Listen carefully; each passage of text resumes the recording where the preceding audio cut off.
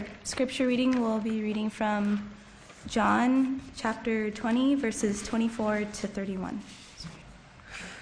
Now Thomas, called Didymus, one of the 12, was not with the disciples when Jesus came.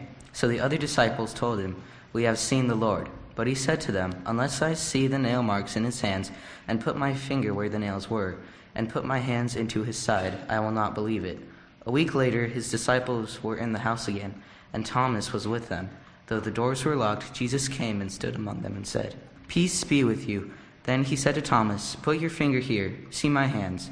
Reach out your hand and put it into my side. Stop doubting and believe." Thomas said to him, "My Lord and my God." Then Jesus told him, "Because you have seen me, you have believed. Blessed are those who have not seen and yet have believed." Jesus did many other miraculous signs in the presence of his disciples, which are not recorded in this book. But these are written that you may believe that Jesus is Christ, the Son of God, and that by believing you may have life in his name. Some people are blessed with a wonderful faith, an ability not to see but believe. I'm not really sure where I fit in on that sometimes.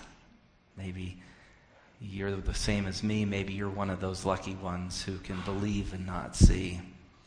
Maybe you're one who needs to see, and belief is tough. I don't know. But while resurrection is designed to, at least the stories of them are designed to fill us with hope and faith, for some they have been a source of question. You see, if you read the gospel accounts, they vary somewhat from gospel to gospel in perspective. It looks like Mark, the earliest gospel of the four, ends before there's a resurrection story recorded. The best textual evidence is that the resurrection story in Mark is added after the fact. It's added later, after the book has already been published or the letter already circulated. And so for some that raises questions. In one account you might have Peter alone running to the tomb upon the news of hearing that Jesus is resurrected. And in another account you'll hear of Peter running with another disciple, the one Jesus loved.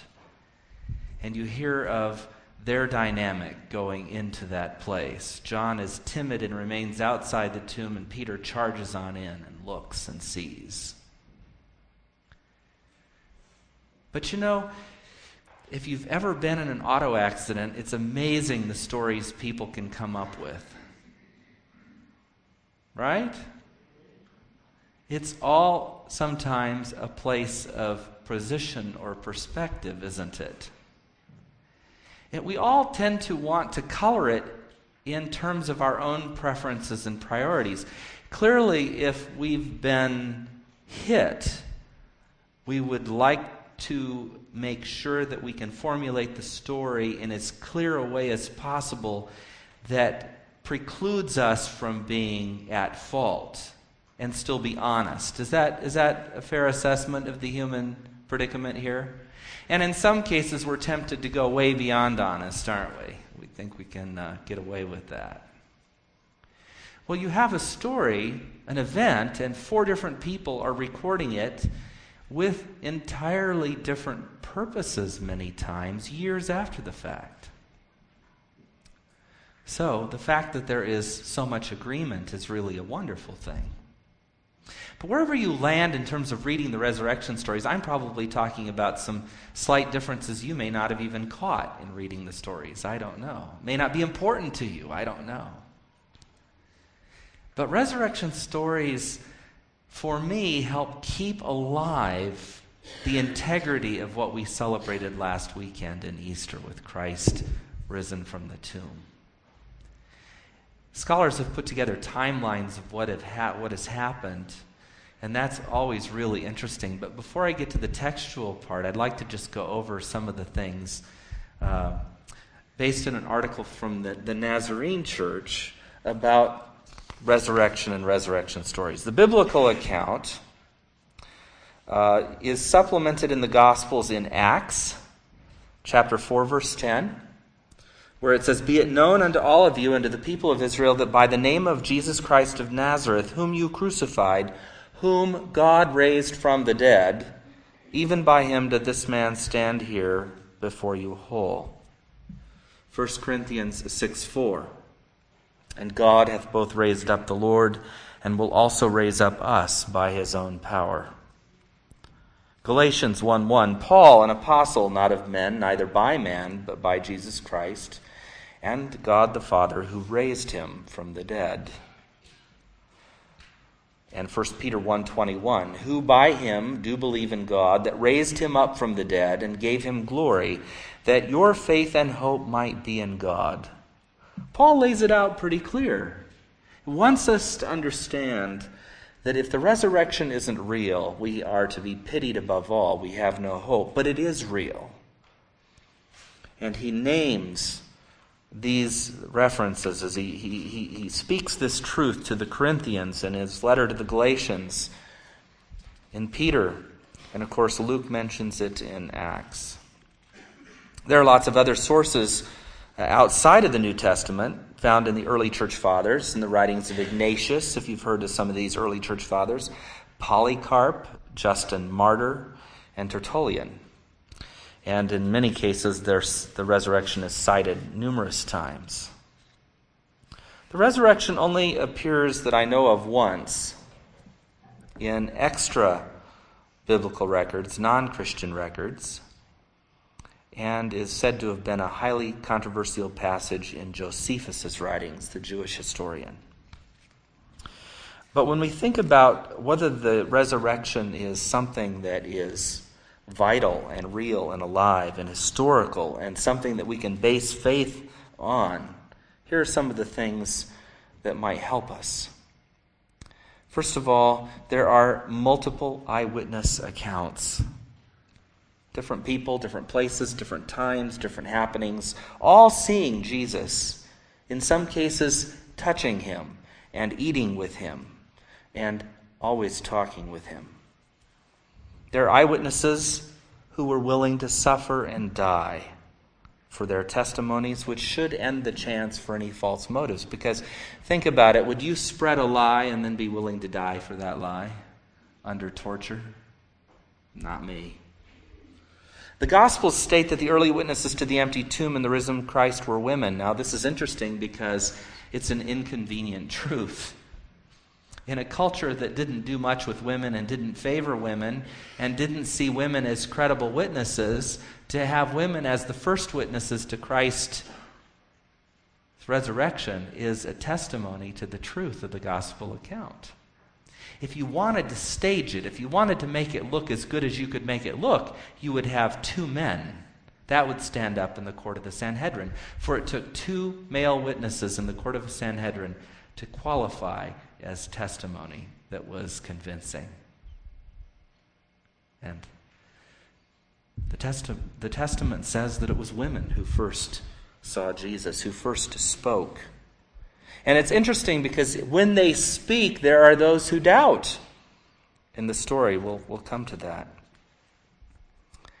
Who could find a whole group of people willing to concoct a wild lie, be tortured and killed for it, and have none of them change their story even to death?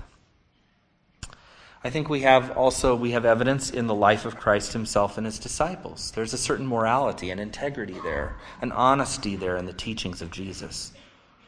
And we find two radical changes in the disciples themselves and later also in the conversion of Paul of Tarsus. I think that's what Mark's gospel is about. We've talked about this before. It's the conversion of the apostles, the change of perspective from one view to the other, from Jesus as a teacher to Jesus as the Son of God, the Lamb who takes away the sins of the world. In the early Christian church, the evolution of that church happened incredibly fast. The church was born almost overnight, and it was added to daily and rapidly. And that rapid growth from people from all over, and in Jerusalem specifically, hiding in fear for what the authorities were going to say or do, speaks of the truth of the resurrection.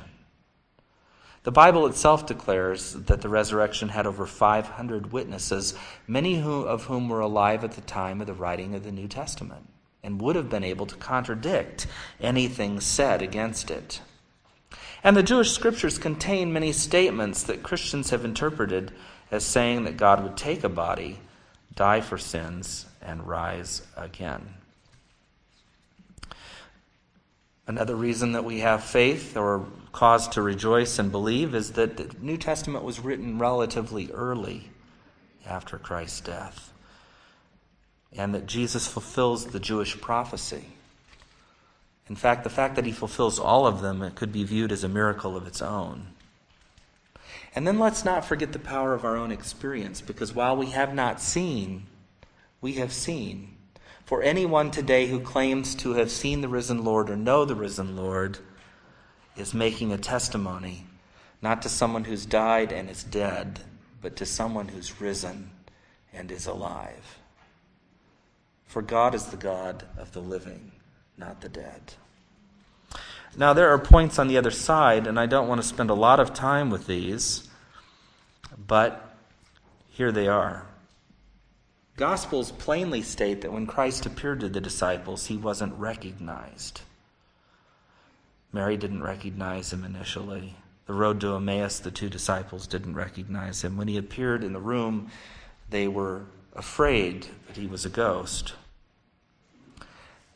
The second point might be that we want to believe sometimes just about anything. And people have been willing to die for hoaxes and lies in the past. The gospel accounts of the resurrection are to some people not consistent and not able to be reconciled. Some people don't think anything should be supernaturalized. There are no miracles. There are no angels. There are no heavenly beings. There can be no empty tomb. And a few other points of little concern. For those of us of faith, the different perspectives of the gospel isn't a problem. For those of us of faith, none of these are a problem. But when we really think about what it means to live resurrection life, that when that rubber hits the road, as was said earlier in the Sabbath school lesson on healing, H-E-A-L, Elder Rothler was describing healing processes.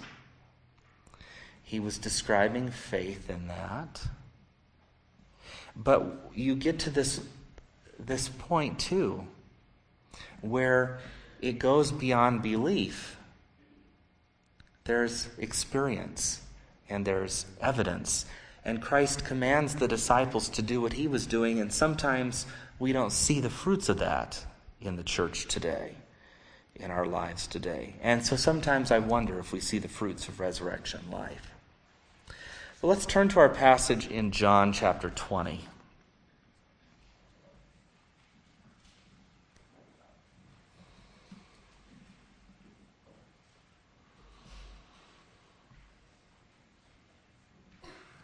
Didymus is known to us as Thomas, and more specifically as who Thomas? Doubting Thomas. We love to give Thomas a bad time, don't we? This is a great resurrection story. We love to give Thomas a bad time because he is the one who doubts. If you aren't doubting some things in life, you're not thinking. Can I just be blunt about that? You're not processing much of anything if you're not doubting some things in life. And if you haven't stopped to think about the credibility of these stories in the Scripture, you may not be engaging your full capacities either. You see, as humans with rational perspectives and limited experience, as I pointed out a couple Christmases ago, we know how babies are born, don't we? Don't we have to enter a different kind of mystery to understand the virgin birth? And wouldn't we have to understand the resurrection the same way, from something outside of our day-to-day experience? I've never gone to do a memorial service, never gone to do a funeral, never been at a graveside when a body has come out of a tomb. I've never heard of that happening. except Jesus and the reports of those that were raised by him at that time. And of course, Jude records that Moses was resurrected, doesn't he? In his gospel, his story. So here we have Thomas, and we're hard on Thomas. We like to be hard on Thomas. It makes us feel good because it distances us from Thomas. That's Thomas, the doubting Thomas. This is me, the faithful and true Greg. That's Thomas, the doubting Thomas. This is me, the man who questions not. It puts me in such a beautiful light to call him doubting Thomas. But the fact of the matter is that he was not alone. In Luke, in fact, in most of the Gospels, we have it recorded that the news of Jesus' resurrection and the empty tomb is passed on to the disciples or brought to the upper room, and it records plainly in the Scriptures, but some doubted, it says. Some did not believe. That makes sense to me. And so here Thomas is, he's missed the big event. Crucifixion was Friday. Jesus slept in the tomb Saturday. Sunday was resurrection morning. We have multiple resurrection appearances on that Sunday. And that evening, in fact, Jesus appears to the 11 disciples, 10 in this case, because Thomas is not there. Judas has thrown himself off a cliff. And they haven't yet elected a 12th disciple to take the place of Judas. So, 10 disciples are in the upper room with their cohorts and friends and the women who attended Jesus and went with the disciples, and this band of believers is gathered there in fear. And Jesus shows up. He just appears. It's found in the passage just prior to the one we read this morning. It's found in John 20, starting in verse 19. On the evening of that first day of the week, when the disciples were together with the doors locked for fear of the Jews, Jesus came and stood among them. "Peace be with you," he says. After he had said this, he showed them his hands and his side. The disciples were overjoyed when they saw the Lord. And again Jesus said, "Peace be with you. As the Father sent me, I am sending you." And with that he breathed on them and said, "Receive the Holy Spirit. If you forgive anyone their sins, they are forgiven. If you do not forgive them, they are not forgiven." Now Thomas, called Didymus, was one of the 12, was not with the disciples when Jesus came. So the other disciples told him, "We have seen the Lord." But he said to them, "Unless I see the nail marks on his hands and put my finger where the nails were and put my hand into his side, I will not believe it." And a week later, the disciples were in the house again, and Thomas was with them. Though the doors were locked, Jesus came and stood among them and said, "Peace be with you." Now this is getting a little bit weird. You're in a room, doors are closed, they're locked, and someone shows up and says, "Peace be with you." Who might this be if you have not believed? Who might this be if you're doubting? And that first Sunday evening, after Jesus had appeared to Mary, after those happenings, that Sunday evening, they're terrified. Crucifixion was 3 days earlier. They're gathered and locked in a room, and Jesus just shows up. Now, you can imagine being Thomas. I don't know why he wasn't there. Maybe he was really scared and had left the area. Maybe he had said, "Well, that's the end of the story. I'm out of here," and had gone on his way. Maybe, who knows where Thomas was. He wasn't with the 10 when Jesus appeared to them that Sunday night. And a week later, he is with them when Jesus appears again. But in the meantime, he has said, "I won't believe this unless I can put my fingers in the nail hands and where his side was pierced." How dreadful to get back to a place where your friends are and say, and hear the news, "Oh, we saw Jesus," and you missed it. Can you imagine being Thomas? He is in a bad place right there. He's missed the appearance of the Lord, and he doesn't know what to think. Are they deluded? Have they seen a ghost? What could give them this report, this story? But he knows what it'll take to convince him. And Jesus shows up again and he says, "Peace be with you." And he turns his attention to the doubters. Touch me. Go ahead. I'm real. Feel these scars. Go ahead. There's still an indentation over here. Right here. Put your hand there. Can you imagine?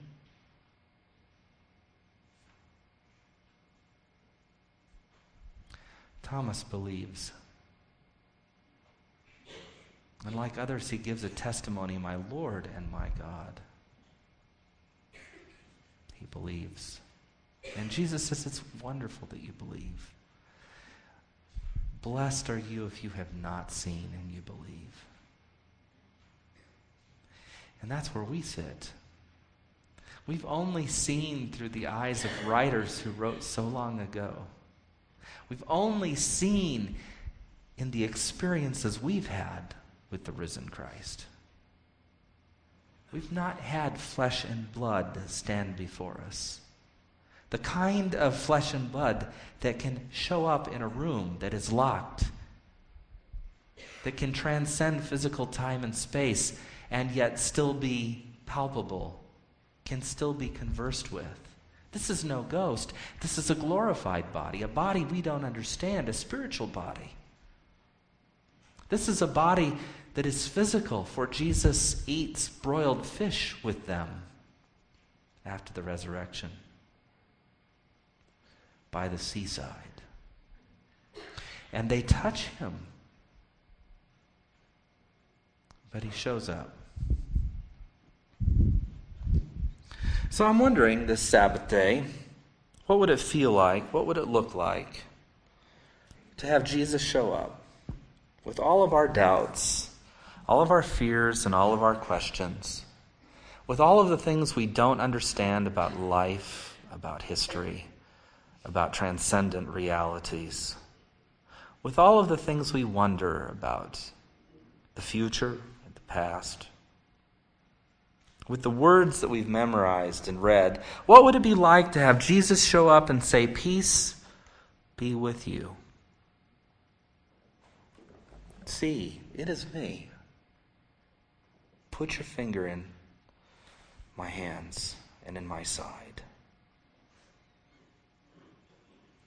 Jesus did, it said in verse 30, many other miraculous signs in the presence of his disciples, which are not recorded in this book.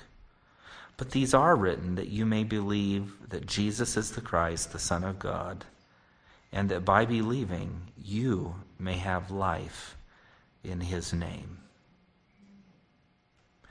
I said last week that resurrection life was the priority.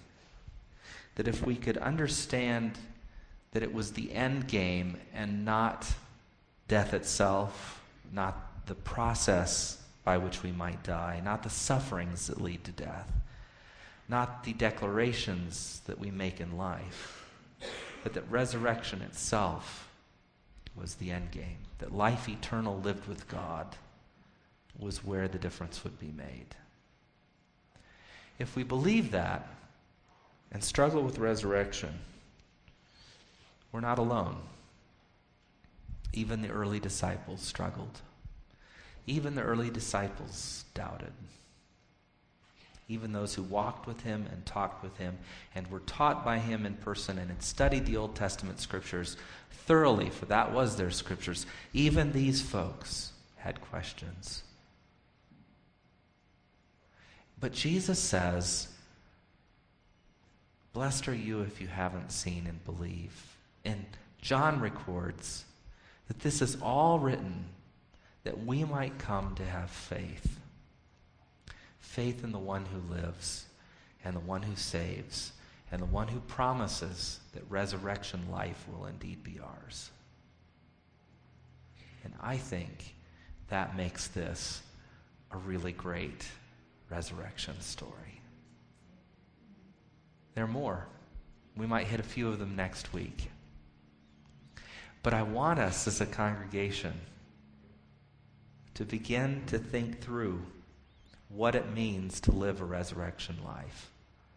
What are the real implications, not of living faith per se, or declaration of faith, or the idea that we might have a time of trouble ahead, or that the apocalypse might come and be difficult, or cause us to suffer or be martyred or to die. Not to think of sin and pain and struggle as the end game, but resurrection life. If we can get a hold of that, what would it mean for our lives today? If we can hear Jesus' words, peace be with you. Blessed are you who believe and have not seen. May that be us. Each of us. Let's pray. Lord, we are thankful for these wonderful stories. Recordings, actually, perspectives of events that took place so long ago in salvation history. That you entered our pain and our struggle, our humanity. That you labored with it for many years. That out of it you ministered to people and loved them by the grace of the Father and the grace within yourself. And you gave yourself willingly as a lamb, the ultimate sacrifice, that through your death we might live. 2,000 years later, Lord, we struggle sometimes with what that means. We read these stories and we sing the songs and we're inspired in our hearts. But there are some who doubt. And we would this morning find assurance in the word that declares that we're not alone. That after your resurrection, there were those who doubted too. And yet you answered their questions. And you blessed them. And you bless all of us who believe, having not seen. And so, Lord, may we experience resurrection life as it's lived out now in anticipation of what is to come, as we look forward to the coming of Jesus and life everlasting with you in the kingdom made new. These things we pray in Jesus' name.